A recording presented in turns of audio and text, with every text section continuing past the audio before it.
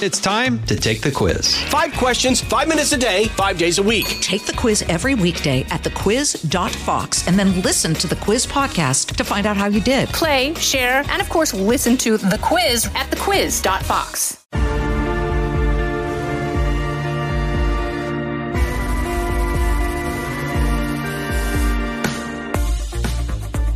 Welcome to this episode of Kennedy Saves the World. Joining me today, Fox News contributor and KTTH radio host in Seattle, 3 to 7 drive time. Jason Rantz is here. He has a new book. It's called What's Killing America. There it is. Jason Rantz, What's Killing America. Get your copy now. Hi, how are you? Nice to see you. Nice to see you. We never actually get to sit next to each other and talk. It's usually true. over the phone. Yes. Or, some screen or Zoom. But here we are. You're in New York. You're promoting your book. Yes. How long have you been documenting the American decline? Since it's really rapidly occurred, right? I mean, since COVID, we've clearly seen a deterioration of just quality of life. Yeah. And it started at Democrat-run cities. And I used to get, when I do my show a few years ago, I would get text messages saying, oh, I left Seattle, so I didn't have to deal with that. And now they're saying, oh my God, it's now in my neighborhood, what I tried to escape. And I think you're finding that all across the country. You're not going to leave New York City and move like 20 minutes, 30 minutes, 40 minutes away, and then it won't come and get you. It's not Vegas. It doesn't stay there. Bad policy has the tendency to spread. Yeah. And one of the things, and you see this a lot in Seattle, and it is something that has infected New York, San Francisco, Portland. These cities aren't dealing with homelessness. And it's not just a few people on the street or a couple people in tents or on park benches. It is so prevalent. So what is Seattle doing wrong?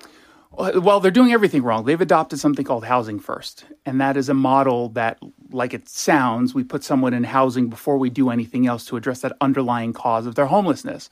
It sounds really great on paper. It sounds amazing. It doesn't actually work. But what if homelessness is a symptom of something else? So you're not addressing the root cause at all. Not at all. Now, they'll tell you that once you get them into shelter, once you get them into housing, it makes it a little bit easier to get them into treatment.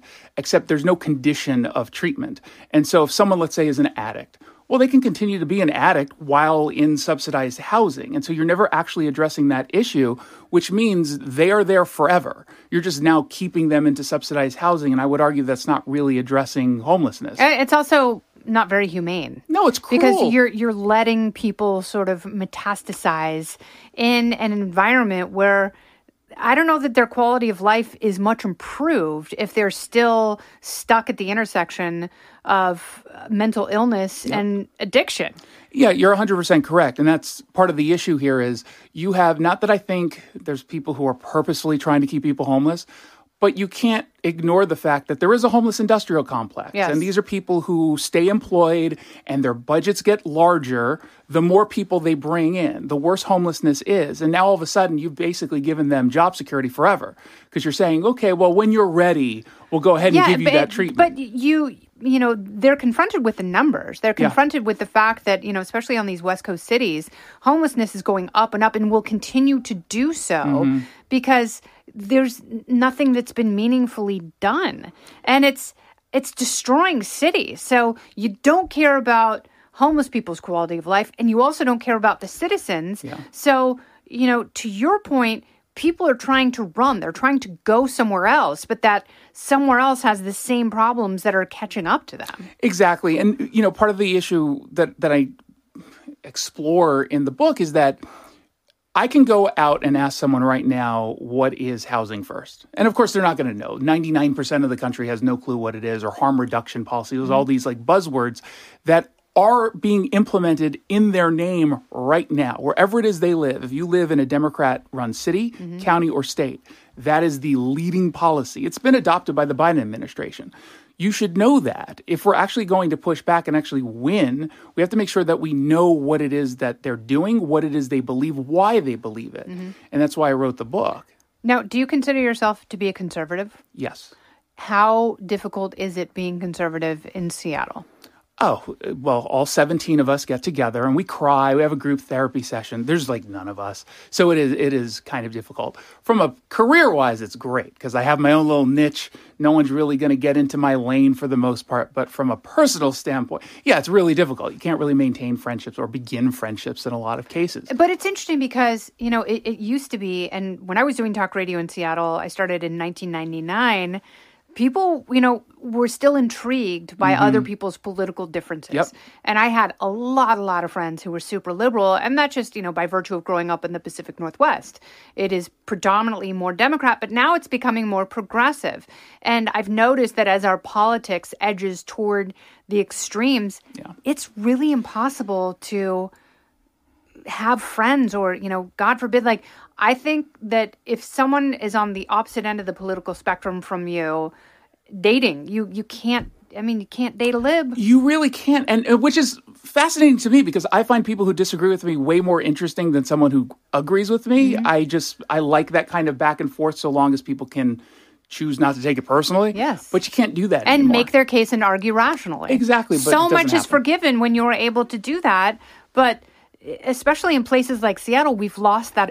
I've lost friends from Portland because I'm on Fox. And it's like, I'm a libertarian. I've always been a libertarian. Even if I had a different name for it, my core beliefs have not changed. Exactly. There's some aspects that are nuanced now, but by and large, I'm the same person. Their views have gone very far left, and I have lost friendships. Yeah, and they'll just call you a fascist. The number of times I've been called either a Nazi or a white supremacist, I'm a gay Jew. I am not a white supremacist. What are we doing here?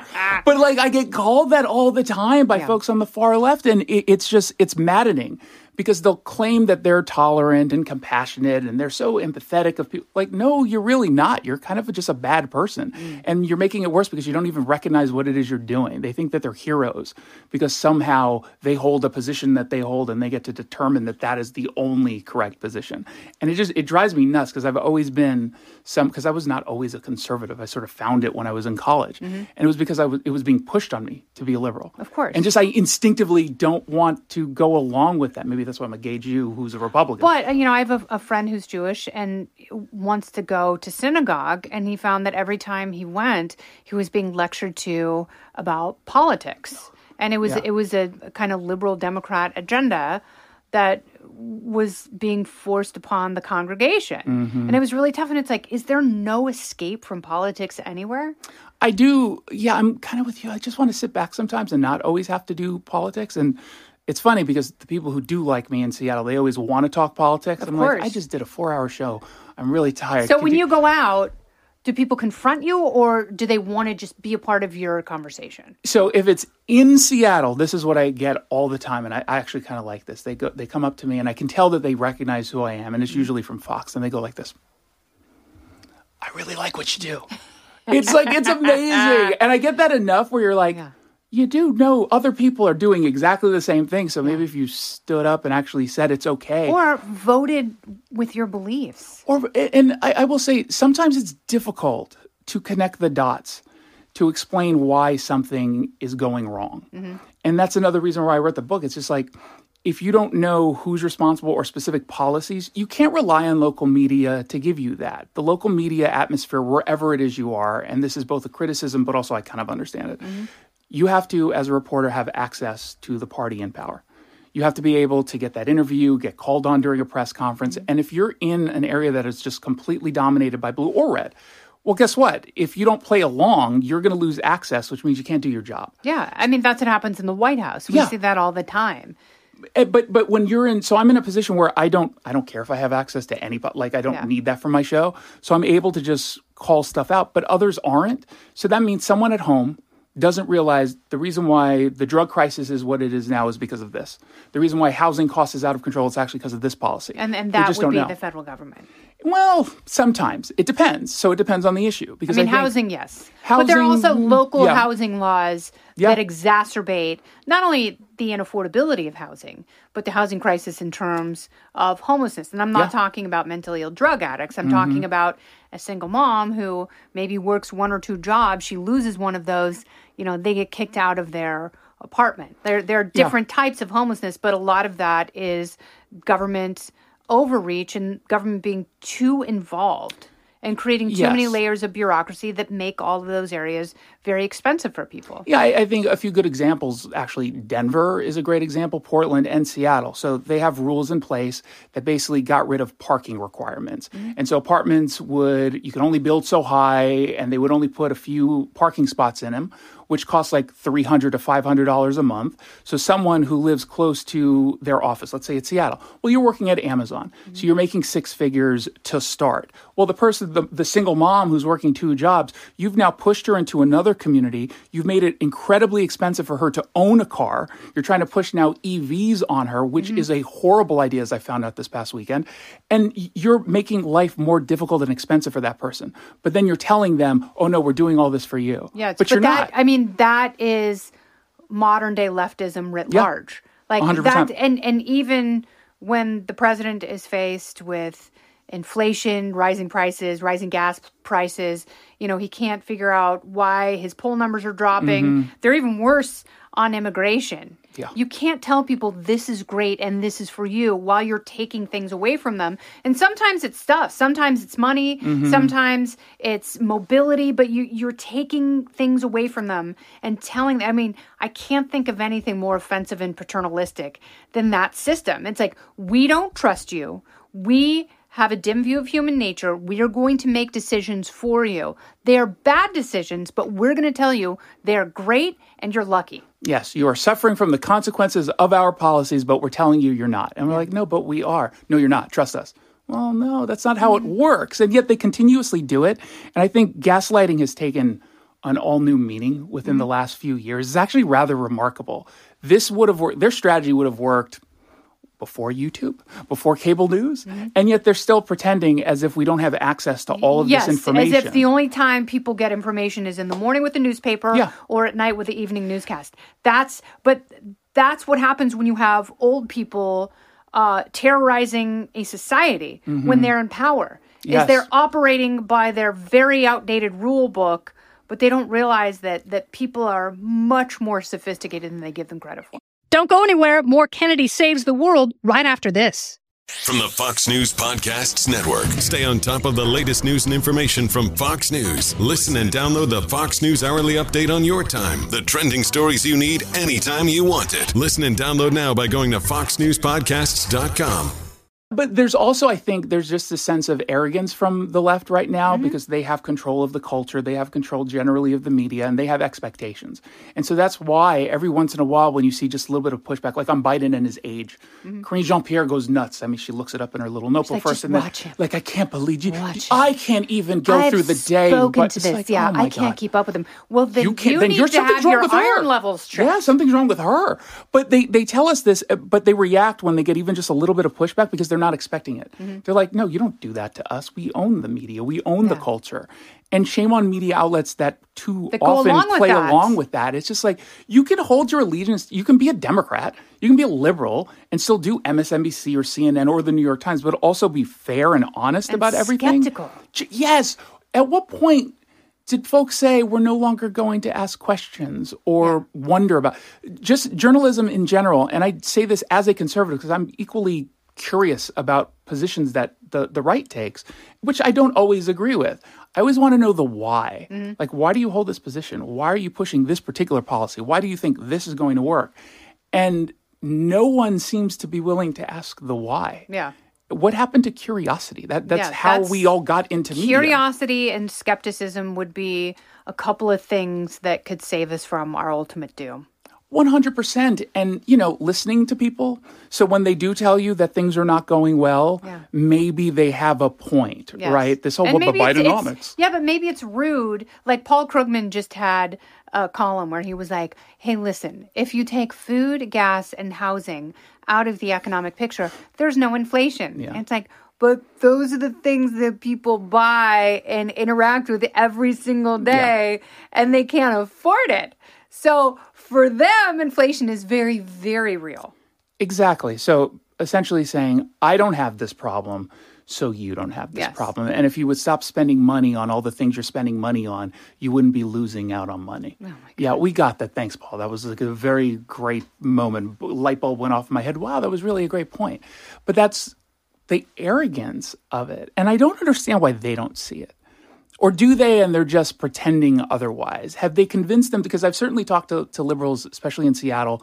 They've convinced themselves that what they're saying makes total sense and it's the only way. And no matter what data that you show them, they refuse to acknowledge it. We have people right now, every time I do a story on Fox about Seattle in particular, someone will get on Twitter and talk about how I'm just making it up. Oh, they think it's a hellscape. Everything's Haven't great. you seen all the cranes in Seattle? Which is, There's my God. so many cranes. I hate that argument because I'm like, dude, you do realize they financed that project like a decade ago and they've already put the money in and they've been building. So that's not really how it works.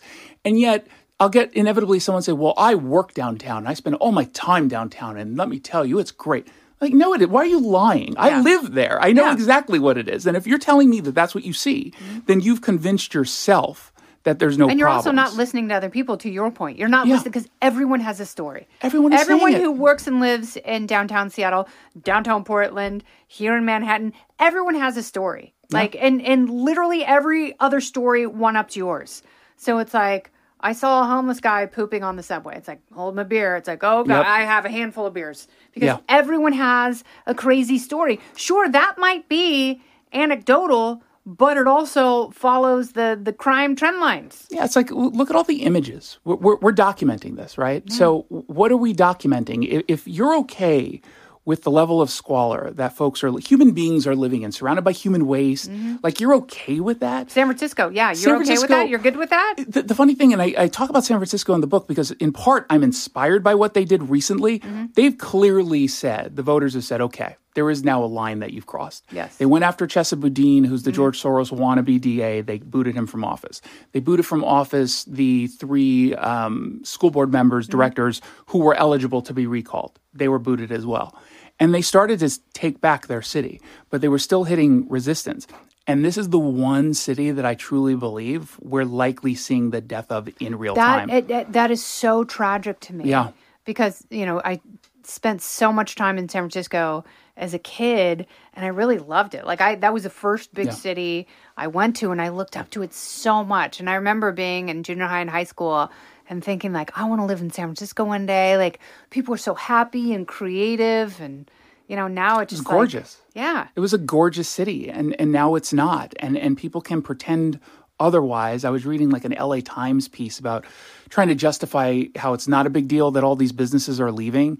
But what do you think is going to be there? Do they not understand how it works? Like, high taxes, high crime, a lot of homelessness. I call it the Triple H. And you're inviting people to leave, and that's what they're doing. Like, they are leaving the city. So when businesses leave, you don't have the tax base to pay for all of the social services you need when you have such a permissive environment where agencies don't work together to meaningfully address problems. And I know there are a lot of do-gooders out there, and that's the homeless industrial complex. Those are people who are guaranteed to have jobs by running around screaming that everything is on fire, and you think you're giving them fire extinguishers, but you're actually handing them kerosene with more funding. Exactly. I'm sorry, but when you tell people who are addicts you can continue to use, and that's why they're homeless to begin with, that's just wrong. Yeah. And again, they'll scream harm reduction, and the data actually doesn't back what they're claiming. No, harm reduction would be getting people into rehab. That would be harm reduction for addicts. Yes, but that's not harm reduction anymore. Now, harm reduction used to mean that, and Portugal was a great example, because I remember you and I talked about this a while ago, and as much as I think I liked what Portugal was doing to begin with, they're so far gone from that. There was a New York Times piece about a month ago about how lots of folks are saying, this was not a great experiment because you've had overdoses skyrocket, you've had crime due to it skyrocket. You don't have enough places to put folks into detox, and they're simply not going anymore because you made it voluntary. And so right now in the United States, harm reduction has nothing to do with the treatment. They'll tell you that every once in a while, but it's just about handing out needles and crack pipes and booty bumping kits, which I got to say on TV in front of 3 million people. What are booty bumping kits? So it's a syringe where you remove the needle, but you put a mixture of water, and it's usually meth inside, and you rectally inject it because apparently it's a much stronger high. They were handing this out at with taxpayer funds were going into it. First of all, I just wanted to say booty bumping on TV multiple times. I'm glad you did. Is the highlight of my career. But they're giving this away to people who are already homeless, who are struggling, and you're telling me that this is harm reduction because it saves lives. No, you're prolonging an inevitable overdose death. That's all you're doing. And that's not compassionate. The whole, well, we don't want to, stigmatize drug users. I don't care if they're stigmatized, if they're helping. It's stigmatizing drug use. It's focusing on drug addiction and mental illness. That's what you have to focus on. It's like people aren't bad because they experiment. There are a lot of people who experiment with drugs who don't deserve to die, who do because of fentanyl poisoning and overdose deaths. And those are people who don't do drugs to begin with. And they just want to try something one time they shouldn't pay with their lives. But the ones who clearly need help, and clearly the money is there in all of these cities because they pass bond measure after bond measure, and it doesn't get to them, that's because they're doing it wrong. It is a bad system. So stop funding these horrible systems that do a great disservice, not only to the people who need it most, but the people who deserve to live in a functioning civil society. It feels like they keep trying to one-up each other. Yeah. Because you have now the public health department in Tacoma, Pierce County, putting out their messaging. It's supposed to be an anti-fentanyl campaign towards juveniles.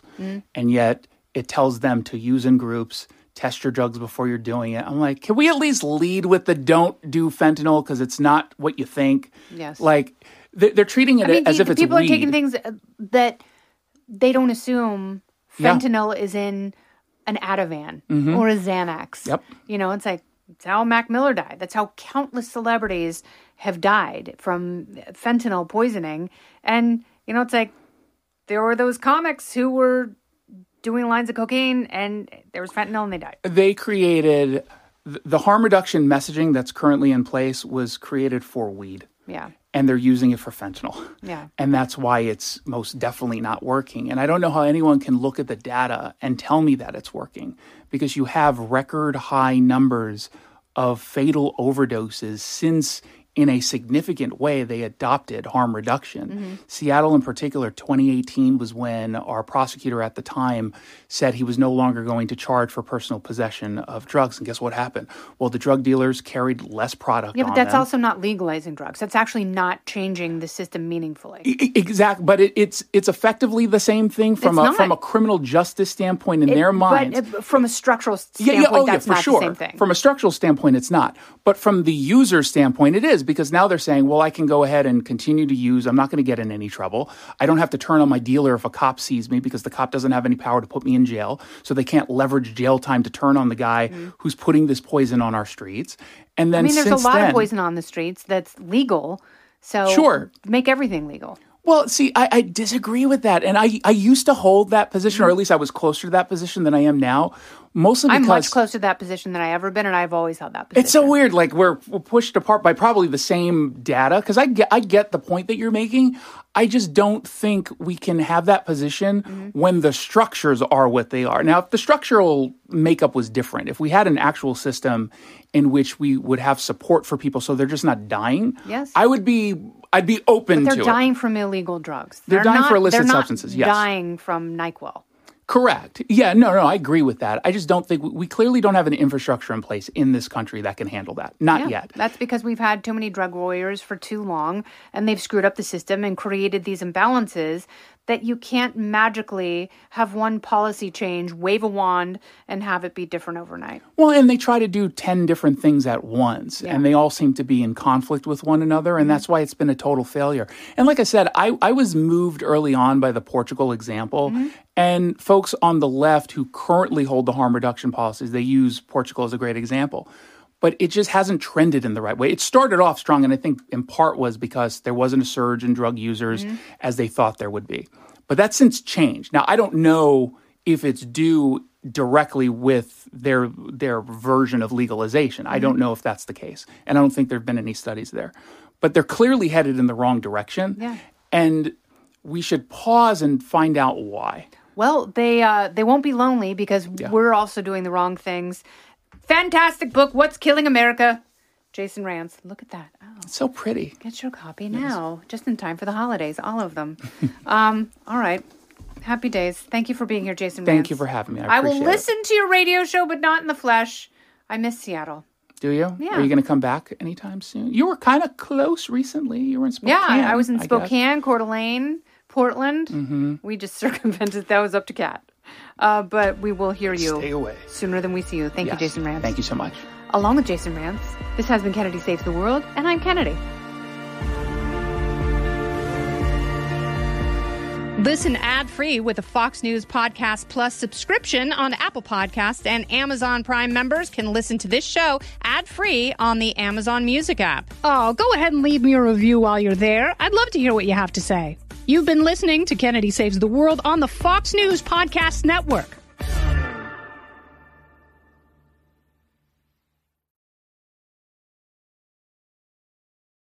From the Fox News Podcasts Network. I'm Ben Domenech, Fox News contributor and editor of the Transom.com daily newsletter, and I'm inviting you to join a conversation every week. It's the Ben Domenech Podcast. Subscribe and listen now by going to foxnewspodcasts.com.